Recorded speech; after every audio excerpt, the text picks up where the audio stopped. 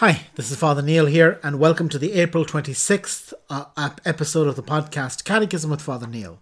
Today we're looking at numbers 946 to 953 of the Catechism. Paragraph 5, the Communion of Saints. 946. After confessing the Holy Catholic Church, the Apostles' Creed adds the Communion of Saints. In a certain sense, this article is a further explanation of the preceding. What is the Church if not an assembly of all the saints? The communion of saints is the Church. 947. Since all the faithful form one body, the good of each is communicated to the others. We must therefore believe that there exists a communion of goods in the Church, but the most important member is Christ, since he is the head. Therefore the riches of Christ are communicated to all the members through the sacraments. As this Church is governed by one and the same Spirit, all the goods she has received necessarily become a common fund.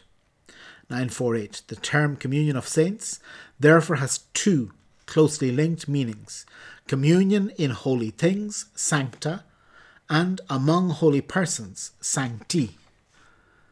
Sancta sanctis, God's holy gifts for God's holy people, is proclaimed by the celebrant in most Eastern liturgies during the elevation of the holy gifts before the distribution of communion.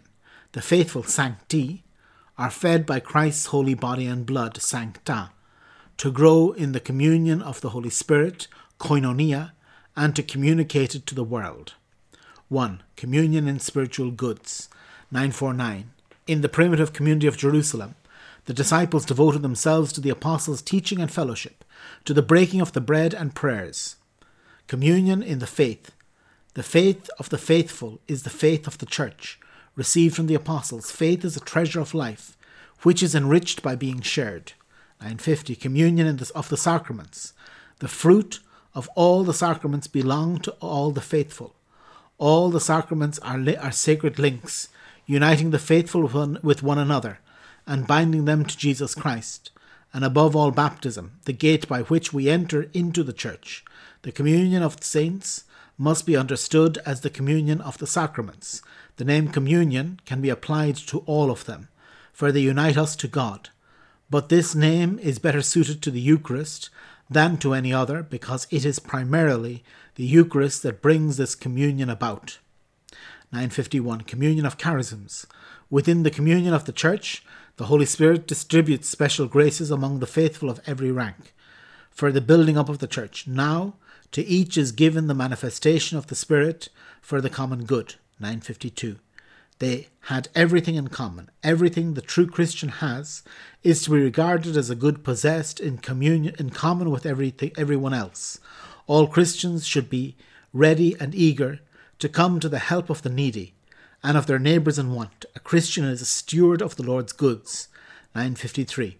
Communion and charity. In the Sanctorum Communio, none of us lives to himself, and none of us dies to himself. If one member suffers, all suffer together. If one member is honoured, all rejoice together.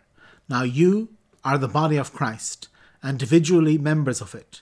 Charity does not insist on its own way.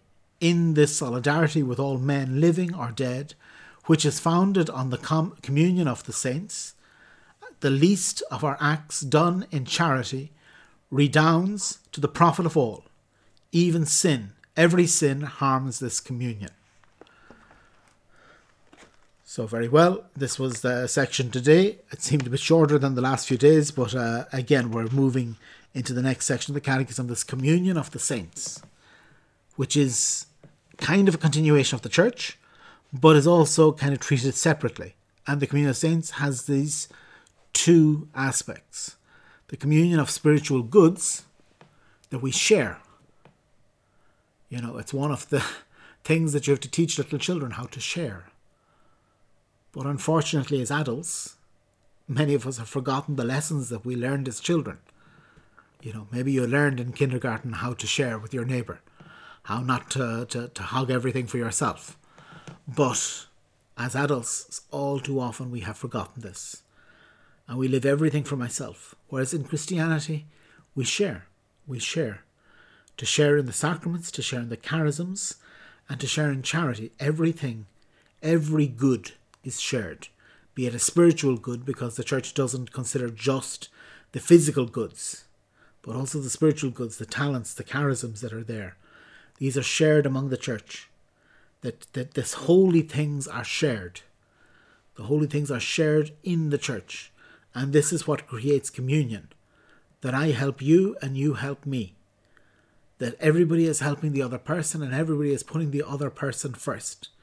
Always treating the other person better than you'd like to be treated yourself. And this is the first part of this communion of saints, or the communion of holy things. Again, communion of saints is the English translation that puts it more towards what we'll be looking at tomorrow. But also there's this part that we're looking at today, which is the communion in spiritual goods. This is the communion of holy things. And again, the holiest thing in a sense is the Eucharist, but in all the different aspects. To have this communion, this sharing, this living for the other. That again, this is the essence of Christianity.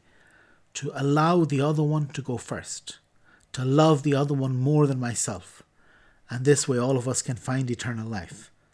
So tomorrow we'll continue, and tomorrow we'll finish this section. So tomorrow we'll be looking at numbers 9:54 to 9:59. God bless.